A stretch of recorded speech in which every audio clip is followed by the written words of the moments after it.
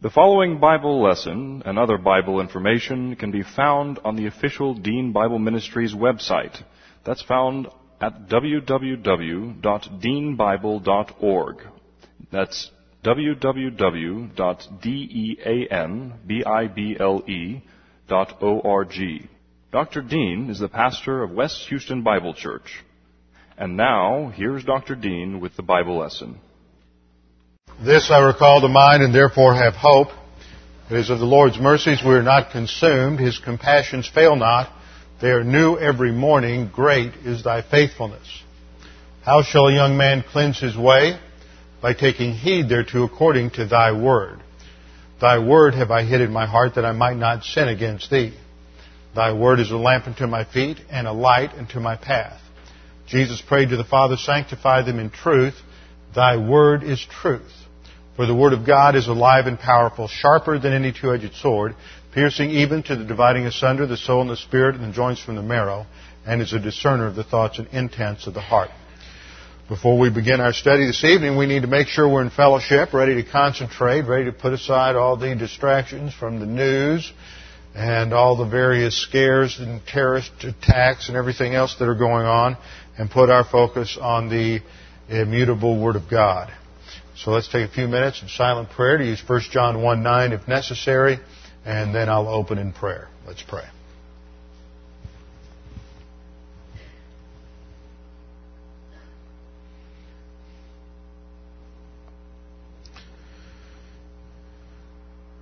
Father, we do thank you that we have the privilege to live in this nation at this time in history, to have these freedoms and also to be a witness to these events that are so remarkable in history as we watch you move and on the board of human history, as you move kingdoms around and as you impact the destiny of nations.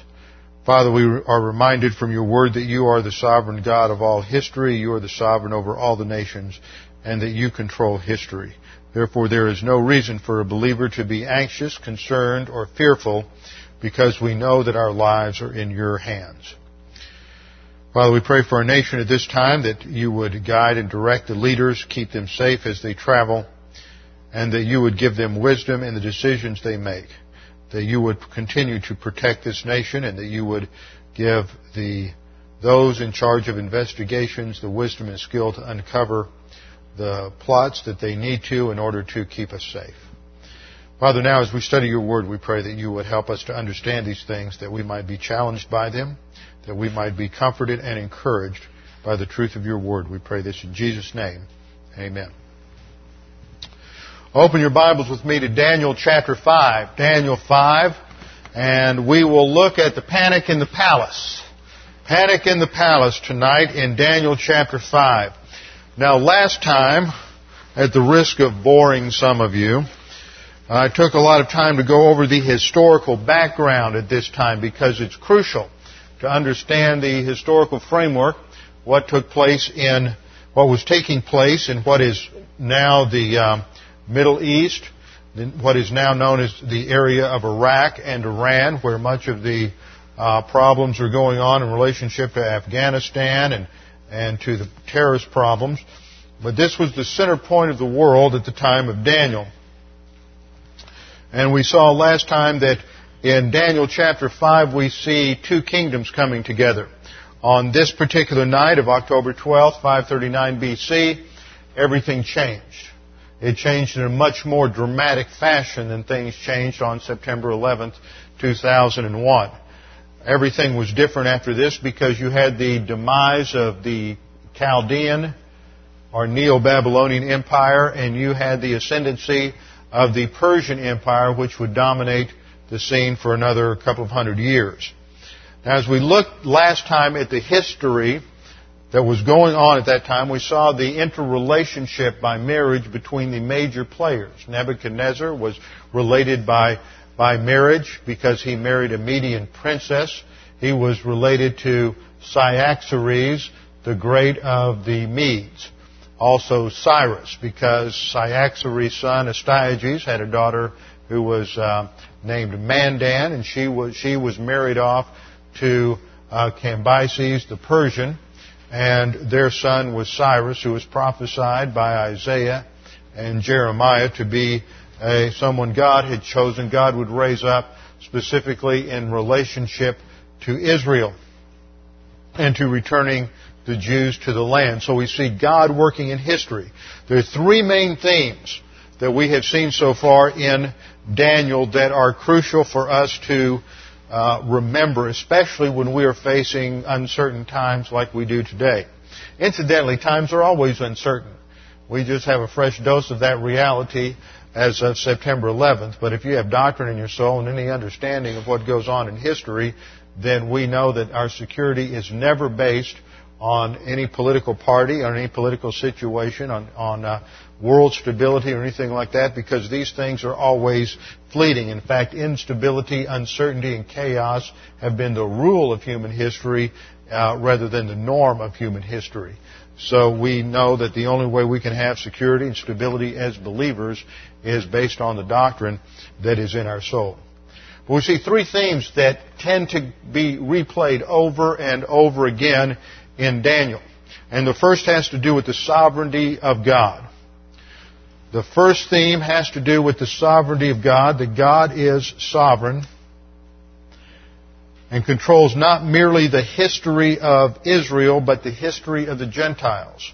God is sovereign, and He controls not merely the history of Israel, but also the history of the Gentiles. You see, the Jews at this particular time, we have to look at this from a Jewish point of view, that they had looked at Yahweh, the God of Abraham, Isaac, and Jacob, as their God, and that God worked primarily through them. But starting with the fall of Jerusalem in 586 BC, when the Gentiles would be in the ascendancy and Jerusalem would have stability only under the protective influence of Gentile nations, the Jews are learning that God is not only the God of Israel, but He is the God of all the nations, and He is the God who controls history. They're learning that God is bigger than the Jews, He's bigger than the Gentiles, and that He is the God of all mankind. Second theme that is emphasized here is that God's revelation makes specific, detailed prophecies. God's revelation includes specific, detailed prophecies. No other religious book or philosophical system does this. And this is one of the most important aspects of the doctrine of Christian evidences. One of the most important aspects of the doctrine of Christian evidences. Now, Christian evidences do not prove Christianity. That's one of the mistakes that many people make. Christian evidences demonstrate the veracity of Christianity. They don't prove it. Because remember, as we have seen in the past, that if you are going to argue for proof, then what you are arguing for is a higher standard. And there is no standard higher than the truth of God's Word. So if God's Word is absolute truth, to what do you appeal? Here we have God's Word. That's a funny looking Bible. Here's God's Word, which is absolute truth. Now, if that is the highest standard, to what standard can you appeal to? To what standard would you appeal in order to prove it? Would you appeal to history? Would you appeal to human reason? Would you appeal to human experience? If you appeal to any of those as the ultimate court determining the veracity of God's Word, then you are basically putting those in a position of judging truth. So it is God's Word as absolute truth that judges history, reason, and experience. And it's God's Word as absolute truth that teaches us about history, that teaches us how to rightly use reason and how to rightly use experience. Now, that does not mean that what the Bible has is irrational or non-historical or contrary to experience. But what it means is that through the right use of history, reason, and experience, we can understand the truth of God's Word. And one of the most fantastic studies in the area of Christian evidences has to do with the fulfillment of biblical prophecies. For example, in Ezekiel 26, 1 through 14, we find the detailed prophecy given early in the time of Ezekiel, before any of the incursions by Nebuchadnezzar in 605 BC. We find the prophecy of the fall of Tyre. And it details the successive assaults on Tyre made by Nebuchadnezzar, and then later by the Persians, and eventually by Alexander the Great. And what's remarkable about that prophecy is that in about 610 BC, Ezekiel makes his prophecy that Tyre, which was a commercial city on the seacoast of Phoenicia, north of Israel, that Tyre would be defeated by its enemies, and that the ground itself, this magnificent maritime port and city of Tyre, would be destroyed to the point that the sand itself would be scraped down to the rock. Nothing would be left of that city, and it would be completely destroyed. And that's exactly what happened when Alexander came up through the Middle East. He came to Tyre, which had been defeated earlier by Nebuchadnezzar. When Nebuchadnezzar assaulted Tyre, what they did was there was an island off the coast, sort of like Galveston's off the coast of Texas. And what they did was they built a bridge or a causeway out to this island, and they just started moving the city out there. And so Tyre moved out to the island. Well, by the time Alexander came along, the city's got a double area. They've got the city on the mainland and the city out on the island, and he's going to destroy them both. And in order to destroy the island, what he did was he had to come along with whatever passed for his bulldozers, and they just scraped the city on the mainland down to the bedrock and pushed everything out into the water in order to build a causeway out to the island to move their troops out there.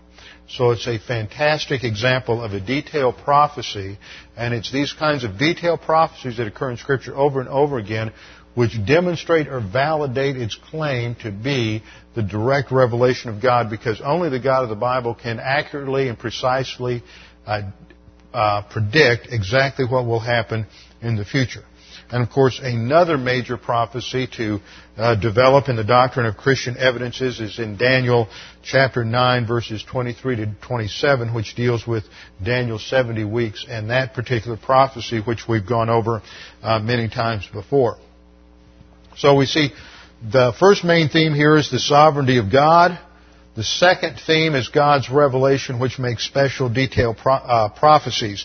Now, one of the problems that you have when it comes to the Word of God is that when anybody comes to the Word of God, they come with certain presuppositions. They come with a certain mindset.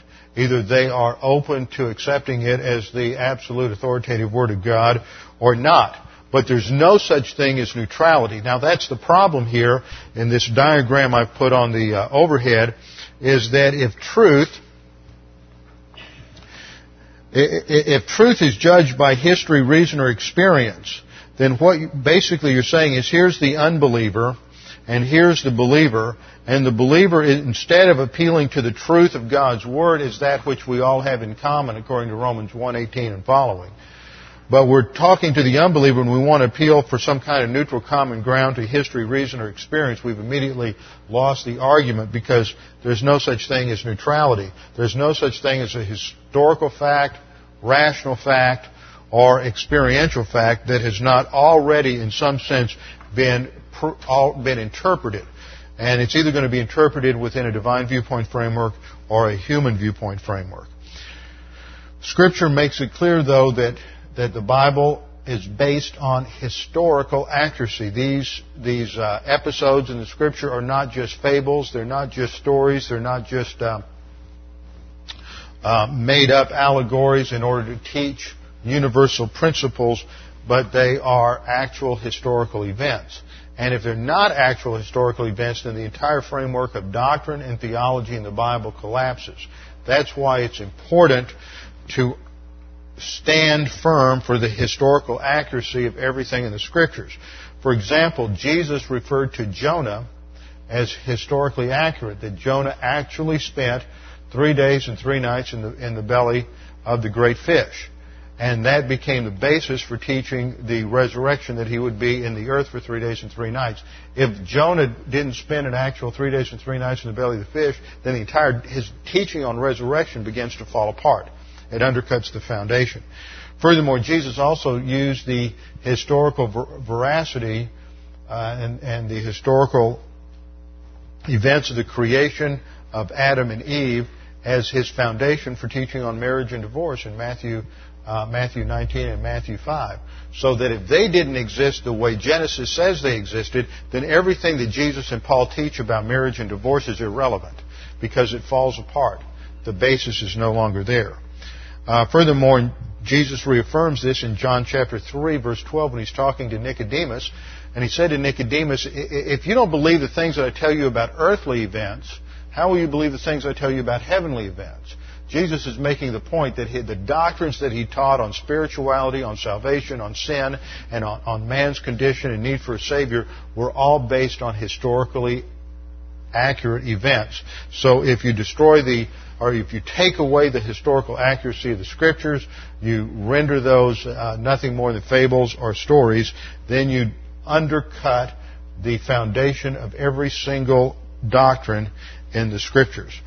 So Jesus isn't simply accommodating himself to culture when he makes those statements, because if he were, then he would be wrong, and you would be able to make the argument that sin for them at that time was just a culturally nuanced view of sin, and today it could be something totally different. So you could get away from everything in the Scripture and end up in pure relativism.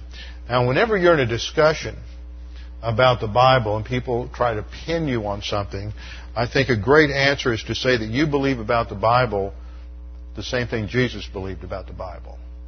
Because then you've got him. Because as soon as you establish that point, then you go in and you show that Jesus believed in the historical accuracy of creation, of Adam and Eve, Noah, Jonah, and many of the Old Testament events that are challenged by the liberals. Now, the anti-supernatural presupposition, which is based on the fact that man thinks he has the ability to just judge and validate everything based on his own intellect or his own reason, is the same kind of arrogance that characterizes Belshazzar in chapter 4. And Belshazzar's basic problem in Daniel chapter 5, and Belshazzar's basic problem in Daniel 5 is one of arrogance. And he has been arrogant again and again and again and rejected the witness of God, the witness of the gospel again and again and again. And now it's going to be too late. There comes a point. God always extends grace before judgment. There's grace and there's grace and there's grace and there's grace. And then finally it comes to the point of judgment. Now technically, he still had a chance to be saved, but he had no chance to avoid the judgment that's coming in the form of the armies of Cyrus, because the Medes and the Persians are now outside the gate. They have been defeating in battle after battle after battle the armies of Nabonidus, and now they are surrounding the city of Babylon, and they are outside the gates. And so what we see in Daniel chapter 5 is the inability of human viewpoint to handle a crisis. And we see that true stability comes only from Bible doctrine in the soul. And it's going to be illustrated through a contrast of personalities. On the one hand, we have Belshazzar. Belshazzar is the king of the greatest empire on the earth. He has at his command an incredible array of financial resources and military resources. He is locked away, as we're going to see, inside of Babylon, which is by this time has become a tremendous fortress. They have storehouses of food and water inside the city, and so he is basing his security completely on the protection of the city and what they have done. So on the one hand, he is basing everything on the human viewpoint ability to handle a crisis, and that man can handle it on his own. And when the crisis comes, he panics, he falls apart, he completely loses it. And this is in contrast to two other people. the queen, who is his mother, the queen mother, Nitocris, who is the daughter of Nebuchadnezzar and a believer, and she comes in and just says, hey, straighten up, get it together, quit panicking, you need to go get Daniel, he can interpret the handwriting on the wall. And then Daniel is the other believer who comes in and he completely rejects Belshazzar's bribes and gives Belshazzar an accurate rendering of the handwriting of the wall, which is an announcement of judgment on the nation. It is in this particular night that a great empire, the first of the empires of Daniel 2, is wiped out. In one single night, the Chaldeans disappear from history, as did the Assyrians. Yet of all the ancient empires, we are reminded that it was the head of gold. It was the purest. It had a fantastic system of government, organization, and leadership. It was very efficient, established by Nebuchadnezzar. Yet in one night, it collapses. Now, why did it collapse? Because of arrogance. Because even though the leaders, the past leaders, specifically Nebuchadnezzar, had trusted in the gospel of the Old Testament and trusted in the God of the Jews, the nation had come to reject that, and it was characterized at the leadership level by arrogance. And this is one of the great doctrines that's established in this particular passage and is a lesson we as a nation need to learn today, because there's no guarantee that we as a nation should continue, should survive, and should still be here 10, 20, 30, 50 years from now. We could be wiped out just as easily as the Assyrians were wiped out and the Chaldeans were wiped out. The situation we face today is, I think, much more grave than many people and many commentators and newsmen are willing to admit. They seem in the past few days to be so self-absorbed with this anthrax scare that that's all you get, and they're missing many other aspects of the story. And one aspect that barely surfaces is that in this whole coalition that the president is trying to put together is extremely tenuous. One of the major players in any kind of coalition that's going to have any impact in the Middle East is on Saudi Arabia. And yet, in the past 10 years, the Saudis have been running their own game. They have completely forgotten everything that we did for them in pulling their butt out of the fire back in '91 in Desert Storm. And they have been paying off millions and millions of dollars to Al-Qaeda and to bin Laden in protection money. Not only that, there are a number of Saudis who have been involved in these terrorist organizations, and the Saudis are so, their position of power is so tenuous there right now that they're afraid to do anything too much in favor of America, because if they do, then the radical Islamic elements in Saudi are waiting at the gates to foment a rebellion there. So if they lean too much to one side, it's very possible there could be an internal revolt in Saudi Arabia. If there's an internal revolt in Saudi Arabia and the House of Saud goes down, then you've got a major problem if the Islamic radicals get a hold of the situation there, and that could easily happen. You've got other things other things are going on. I think 2/3 of the terrorists on September 11th were Saudis. The Saudis are refusing a certain amount of cooperation in airspace right now. They're trying to play both sides against the middle. And it's time for, as the President said, you're either a friend of ours or a friend of the terrorists, and you need to pick sides. They're not wanting to pick sides. There are other things that are going on as we come to a point where we identify where these anthrax strains came from. That if the finger points to Iraq and Saddam Hussein, then we're going to have to go to war against Saddam Hussein, and we need to just make Baghdad a radioactive hole as far as I'm concerned.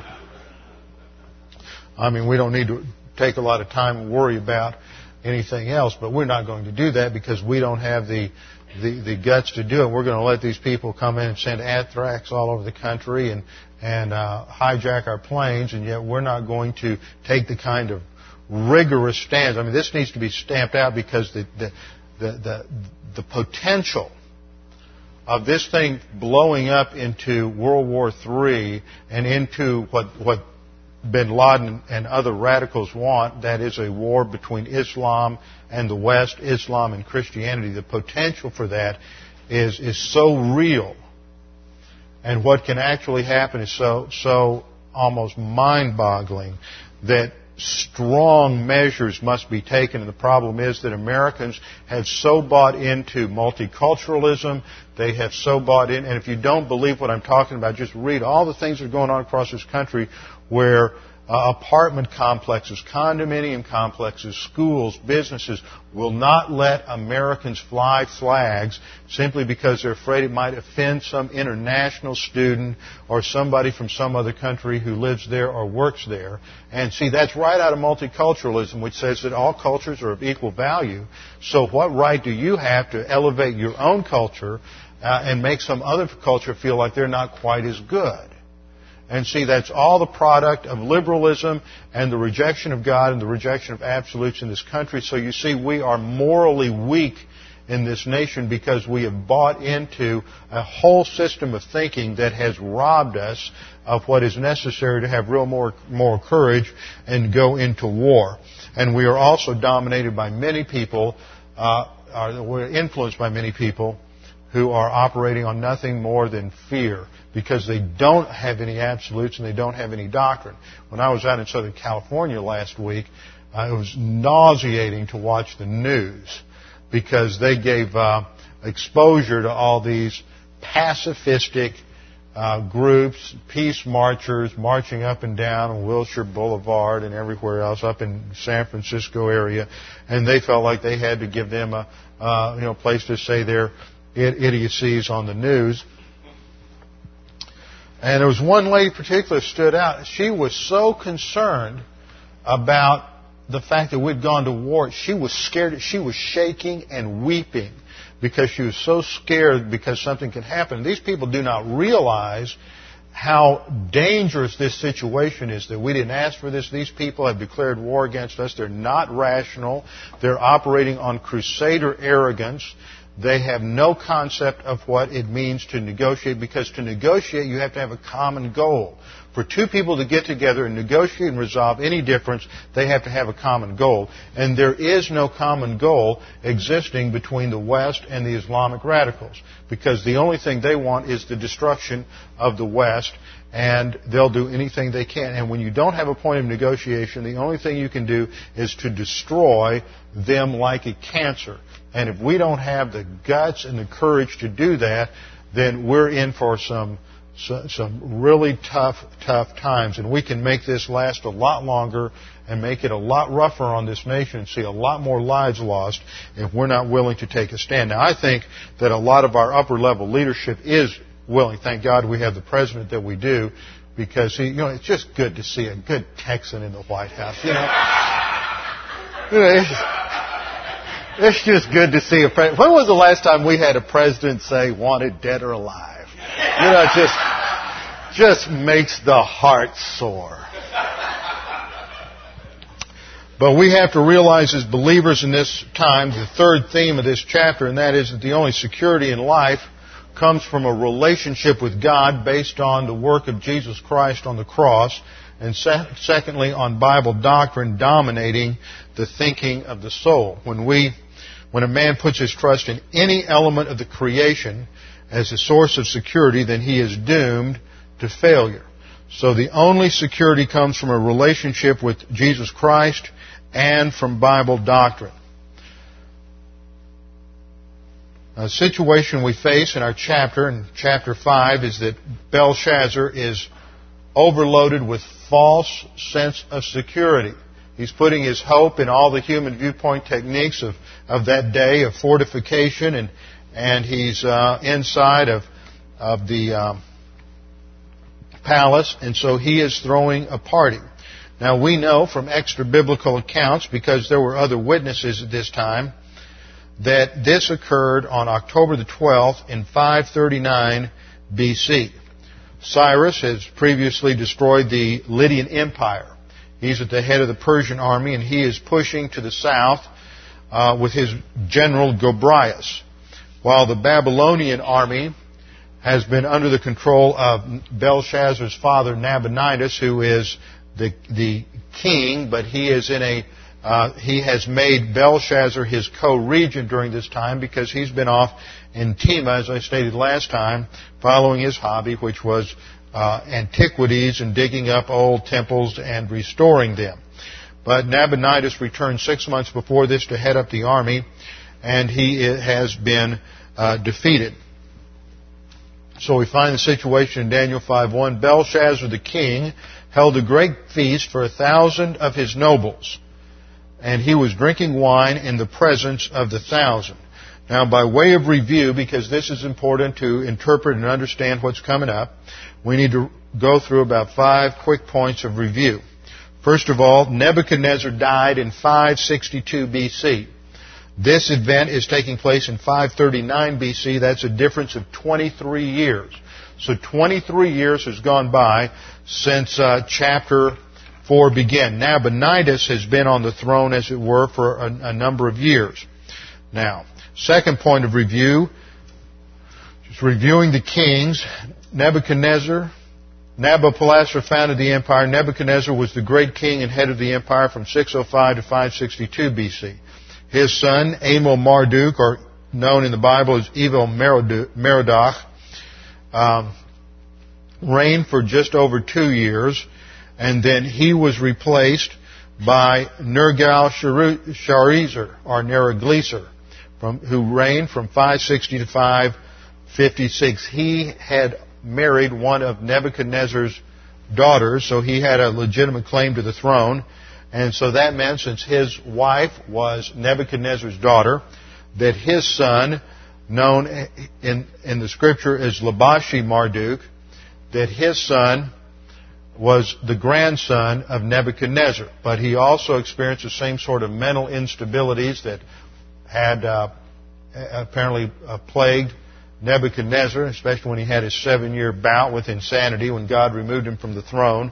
And Labashi-Marduk took the throne when he was just a young teenager, and the council recognized these signs of lunacy in him right off the bat, and so a group got together and assassinated him, and then they appointed Nabonidus to be the ruler. Now, Nabonidus comes to the throne in 556, so this is only 6 years after Nebuchadnezzar had died.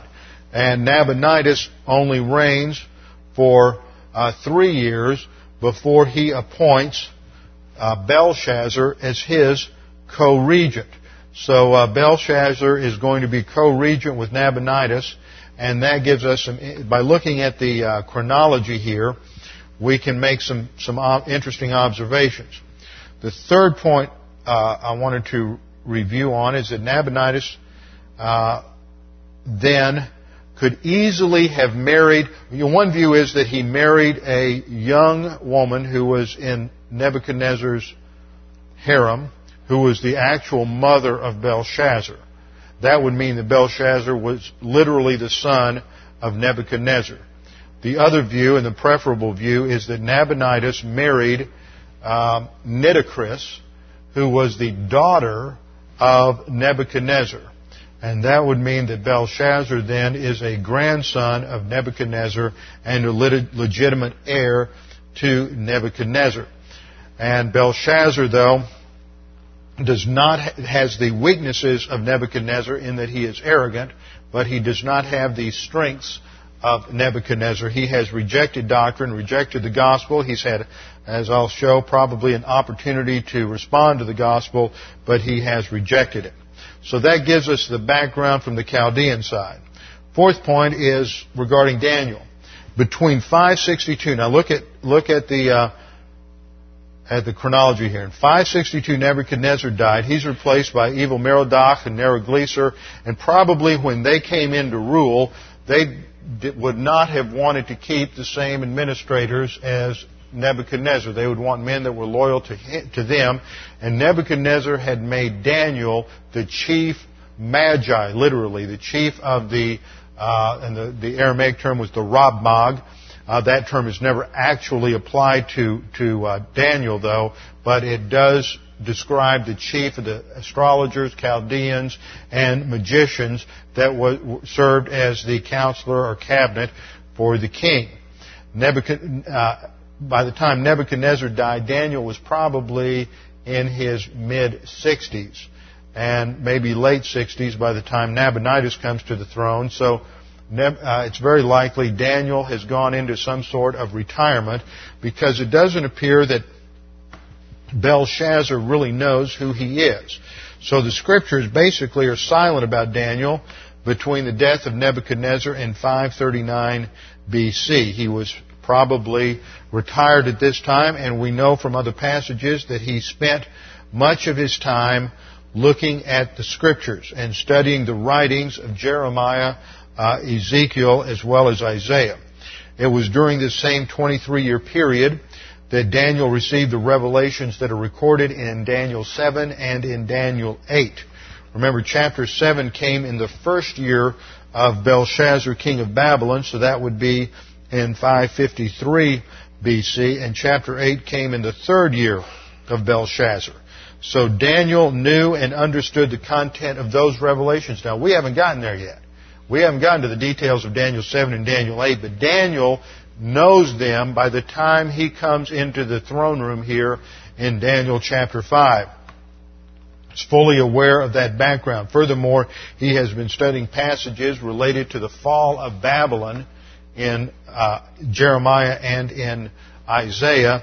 And so when he comes in, he has a pretty good idea of what these revelations are going to be, despite the fact, whether or not God revealed anything special to him or not, he already knew pretty much what was going to happen just from his study of the Scriptures. So that brings us to the fifth point of review, and that is the setting. That Nabonidus had gone out to fight Cyrus and had already been defeated. Now we have a quote from Berosus. Berosus was a Babylonian historian who describes the events this particular night. He says, after beginning the wall of which I have spoken, Nebuchadnezzar fell sick and died after a reign of 43 years, and the realm passed to his son Evil-Marduk. This prince, whose government was arbitrary and licentious, fell a victim to a plot. He was assassinated by his sister's husband, Neriglissar, after a reign of 2 years. Nice little family reunions they had. On his death, Neriglissar, his murderer, succeeded to the throne and reigned for 4 years. His son, Laboros-Soardach, who was Labashi-Marduk, is another name for him, a mere boy, occupied it for 9 months when, owing to the depraved disposition which he showed, a conspiracy was formed against him, and he was beaten to death by his friends, among whom was Nabonidus. After his murder, the conspirators held a meeting and by common consent conferred the kingdom upon Nabonidus, a Babylonian and one of their gang. So these are wonderful people, just the kind you want for your neighbors and to be at your family reunion. In his reign, that is the reign of Nabonidus, the walls of Babylon abutting on the rivers were magnificently built with baked brick and bitumen. See, they're strengthening their fortifications. They're hearing rumblings from the north, from the Medes and the Persians. In the 17th year of his reign, Cyrus advanced from Persia with a large army, and after subjugating the rest of the kingdom, marched upon Babylonia. Apprised of his coming, Nabonidus led his army to meet him, fought, and was defeated, whereupon he fled with his few followers and shut himself up in the town of Borsippa. Cyrus took Babylon, and after giving orders to raise the outer walls of the city because it presented a very redoubtable and formidable appearance, proceeded to Borsippa to besiege Nabonidus. The latter, surrendering without waiting for investment, was humanely treated by Cyrus, who dismissed him from Babylonia, but gave him Carmania for his residence. So he gets a nice little isolated retirement. And there Nabonidus spent the rest of his life, and there he died. So that is a quote from Berosus, as it is quoted in Josephus. So we know from these instances that the events of Scripture described in the Scripture fit the historical record that we have from extra-biblical sources. Now here's a map of the city of Babylon, and what they did during the fortifications under under Nabonidus, and incidentally, this is attributed to the influence of his, Herodotus attributes this to the influence of his wife, Nitocris. So we see that she is a believer, and she has a strong influence on her husband, which is very good. That's how it should be. Again and again, we're going to see she's like so many strong women in Scripture that when the chips get down, she's got doctrine in her soul, and she's the one who comes in and gives a little stability to the situation.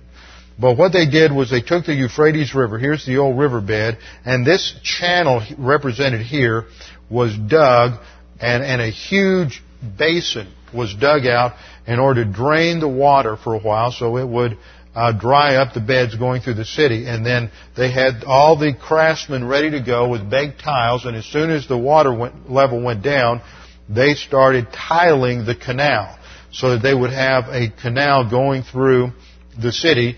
And then they when they sent it back in its course, they diverted some of the water, as you can see with this blue line here going around the city, that they had a double wall around the city that had a moat in between it. So this is a strong fortification, and there's no surprise that Belshazzar felt secure behind the walls of Babylon. Herodotus reported that Babylon was about 14 miles square, with outer walls 87 feet thick, 350 feet high, with 100 bronze gates, and a system of inner and outer walls with a water moat between them. He said that 4 chariots abreast could parade around the top, and modern evidence, though, suggests that he exaggerated a little bit. The outer wall was only 17 miles around, not 14 miles square, only 17 miles around, with many fewer towers and gates. But it was still that wide. 4 chariots abreast. That's like a 4-lane highway. So this is a strong fortification.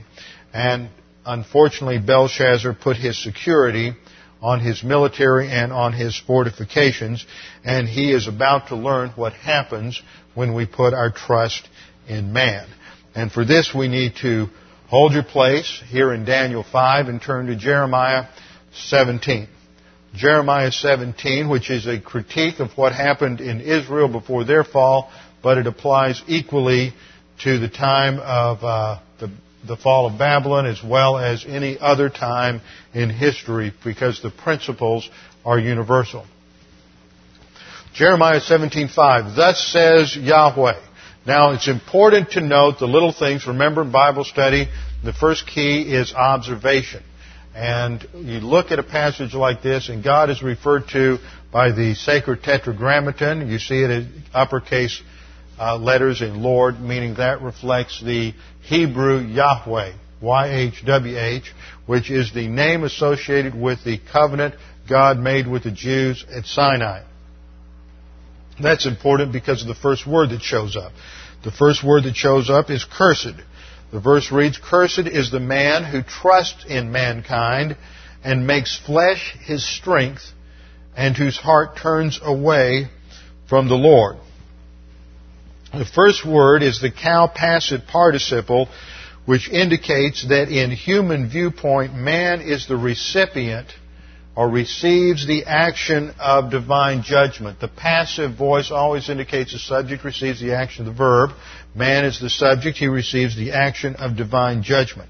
Now, this word, arur, is an important word in a theological sense. It's used 63 times in the Old Testament, and 40 times it is used in the cow passive participle, 18 of which are in the cursing sections or the judgment sections announcing the 5 cycles of discipline in the Mosaic Law. So in reading this, in association with the covenant name of God, the first thing we ought to be thinking of is the cursings in the Mosaic Law. This is a judgment based on Israel's disobedience to the Mosaic Law, but it has a universal application in the fact that anyone who trusts in man is also going to undergo divine judgment.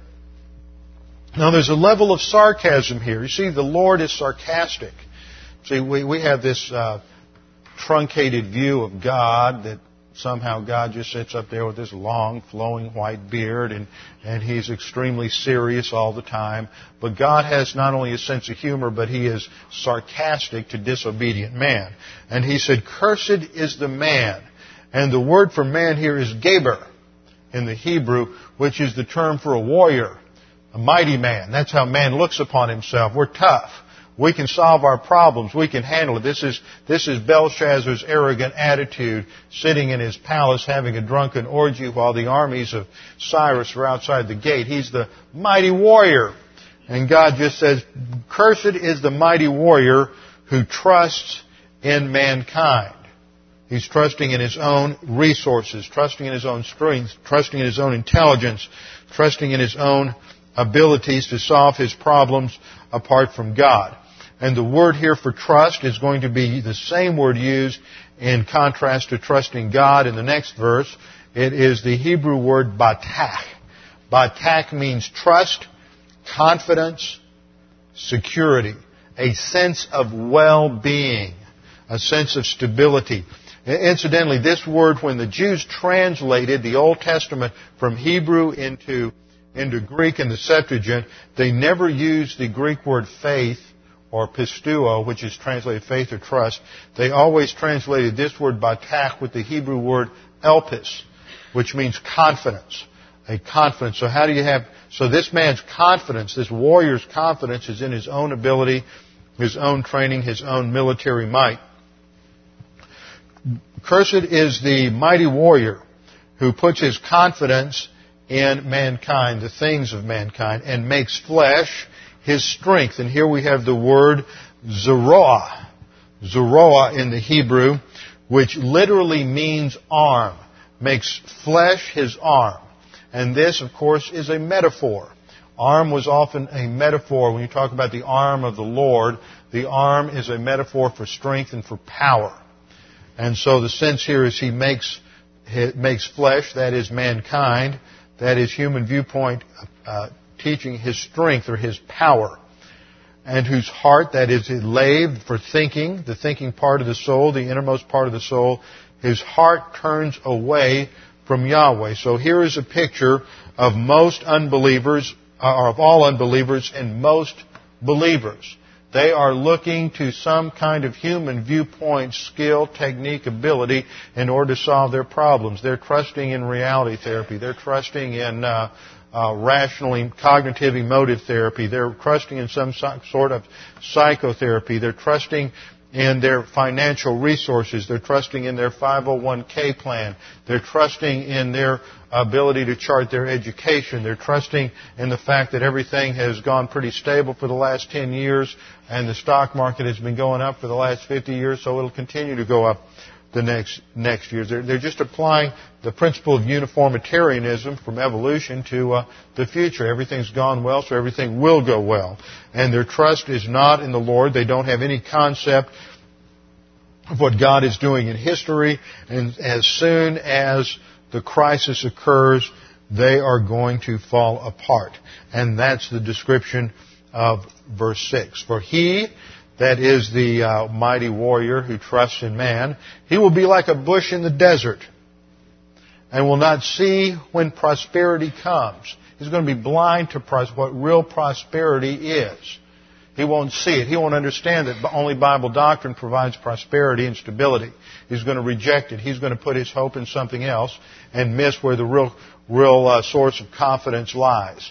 He will not see, and that's the Hebrew word ra'ah, which means not only to see, but to have insight, to have perspicacity, to have perception, understanding. He will not see or understand when prosperity comes, but will live in stony wastes in the wilderness. Life may go well, but when you choose human viewpoint rather than divine viewpoint, it's ultimately a waste. It's a land of salt without inhabitants. Now, a bush in the desert here is the Hebrew word aroer, which refers to the small Juniperus phoenicia bush that grows in the Judean desert. It's a bush that has tiny leaves like scales with round, tawny-colored cones.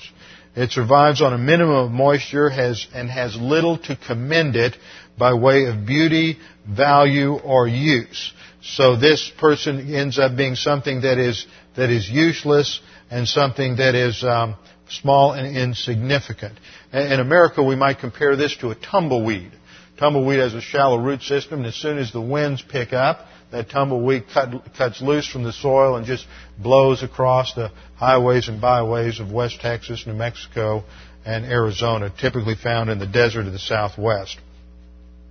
Now, the issue here is relying on man, and human viewpoint always places security in some detail in the creation. Another word for that is idolatry. Whenever we look to any detail of creation other than God as a source of security and meaning and value in life, that is idolatry. So whether it's possessions, family, friends, military might, fortifications, financial security, whatever it might be, security is an illusion in the devil's world. Security is an illusion in the devil's world. Don't be caught up in thinking that you have real security in this life. It only lies in the hand of the Lord. The reality is that the unbeliever and carnal believer live in this desert of misperception and distorted reality. They're living in self-deception. They convince themselves that all is well, and yet they are impoverished because they are seeking security in something that cannot provide security.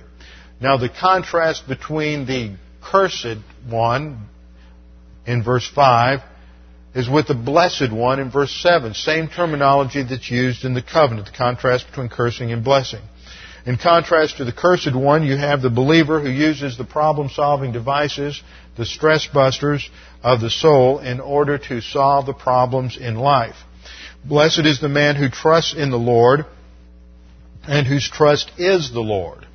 For he will be like a tree planted by the water that extends its roots by a stream and will not fear when the heat comes. But its leaves will be green, and it will not be anxious in a year of drought, nor cease to yield fruit. Now let's look at this. We said, blessed is the man. Now the word for blessing has to do with soul strength, not merely happiness, but soul strength, soul prosperity, tranquility, and contentment, no matter how difficult the circumstances in life may be. It's part of the process of developing true inner happiness. So the blessed man is the one who's content despite the circumstances. And blessed is the man, and the reason why is because he trusts in the Lord. The word for trust again is batak, in contrast to the one who trusts in man.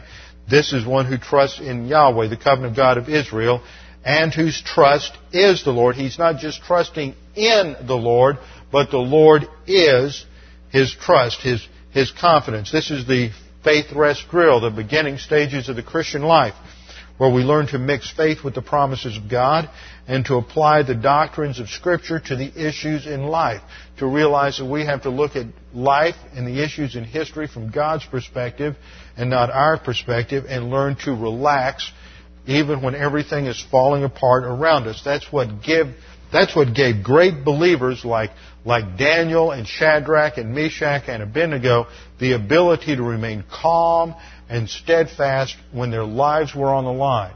And in contrast, we're going to see Belshazzar, and as soon as the handwriting begins to appear on the wall, his knees go weak, his hips go slack, he falls apart, he goes into complete fear, adrenaline is rushing so much through his system that he can't think, he can't do anything but emote, and it takes a woman of doctrine, his mother, to come in and verbally slap him into stability. The issue then is, where do you place your hope? And where do you place your confidence? In man or in God? In verse 8, the concept of water represents the Word of God. He will be like a tree planted by water. The water is that which nourishes and sustains the tree, that extends its roots by a stream. A stream is the movement of water. So it's not just the potential pool of doctrine that's there, but it is the continuous flow and reminder of doctrine in the soul. You don't get it once a week. You don't get it twice a week. You need to hear it over and over again. Every one of us need to be reminded of the realities of God's Word again and again and again. That's what gives us stability. That's why we have a tape ministry. It's so that we can get the tapes and listen to them again and again and again. And the result is that there's no fear when the heat comes. See, they will not fear when the heat comes. The heat is adversity. The heat is pressure. The heat is the crisis. When the crisis comes, there will not be fear. And it will continue to have green leaves. That's the production from doctrine. And it will not be anxious in a year of drought. No anxiety. No reason for the believer to ever fear. No, and next time we'll cover the doctrine of fear, worry, and anxiety. It will not be anxious in a year of drought. No matter how bad it gets, there's complete calm and relaxation. Nor will it cease to yield fruit. Now, this is because there is doctrine in the soul of the believer. He is basing his life on doctrine, and that gives him an inner strength and an inner stability so that he can stand firm no matter what's going on around him. And this reminds us of Proverbs 29:18. Proverbs 29:18 is a much misquoted verse today. Everywhere you go, anytime you get in some kind of Christian leadership conference, anytime you get in some sort of pastoral conference or on church development, somebody always misquotes this verse. It reads in the English, where there is no vision, the people are unrestrained. King James reads, where there's no vision, the people perish. But happy is he who keeps the law. See, notice the contrast is between the one who has no vision and the one who keeps the law. So vision and law have to be related to each other. Now what happens is the word vision is often related to someone who is planning, someone who has some sort of intelligent foresight, looking forward to the future and has goals and plans to get there. That's not what the Bible talks about for vision. This is not a visionary. This is not someone who is going to take the group into the future because he has a clear concept of where he's going. This is the Hebrew word that means chazon, which means revelation. This is the vision that God gives a prophet. It is the communication of doctrine. What this verse is saying is when there is no communication of doctrine, then the people are unrestrained. That's a lousy translation from the Hebrew para, which means to run wild. The people run wild. They have no controls. There are no absolutes. There's no discipline. The people just do whatever they want to do. Everyone does what's right in their own eyes. It's what happened in the book of Judges. Where there is no doctrine, the people run wild. The people do whatever they want to do. But happy, there's our happiness again. Happiness. But happy or blessed is the one who keeps the law, who applies the Word of God. Before you can apply the Word of God, you have to know the Word of God. Before you know the Word of God, you have to make sure that your number one priority and get in Bible class every opportunity in order to know the Word of God. When there is rejection of doctrine and God's revelation, the people run wild, they panic, and they fall apart in times of crisis. And this is because only doctrine stabilizes the soul. Now, it's interesting that 200 years ago, a man by the name of Alexander Fraser Tyler, in his book, The Decline and Fall of the Athenian Republic, made an analysis of the cycles that civilizations go through from their rise to their decline. And he spelled it out very clearly, and we ought to pay attention to it because it has application for us today.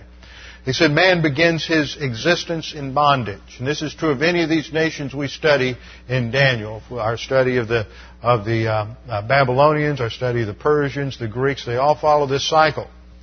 Man begins his existence in bondage and rises from bondage through spiritual faith. Because when everything's going bad, you're forced to turn to God. That's why crisis is so wonderful. Every one of you ought to have 1,000 opportunities to witness right now. Because in the midst of crisis, people want to know where there's hope. We ought to have an edge about us as to why we're confident. Confident to get on an airplane, confident to go someplace, because we know that our lives are in the hands of God, and so we can relax. And we need to demonstrate that because it's going to stand out among those who are afraid today. But in those early days, a nation is in bondage, and they rise through spiritual faith. And from spiritual faith, they develop courage. And from courage, they move to liberty. And from liberty to abundance. And from abundance to selfishness. and from selfishness to complacency, and from complacency to apathy, and from apathy to dependency, and from dependency back to bondage. And that is how the civilization ends. And that is where we find ourselves on October 12th, 539 BC, with our heads bowed and our eyes closed. Father, we thank you that we have the eternal truth of your word that gives us stability, that because your word is immutable, we know that that is the one thing that we can base our thinking on and our mental attitude on. Father, we thank you for the great privilege we have to study your word, and we pray that you would help us to take in these things and understand them. They would stabilize our souls during this time of national crisis, and that as a result of that stability, we would have fantastic opportunities to witness. Father, now we just pray these things in Christ's name. Amen.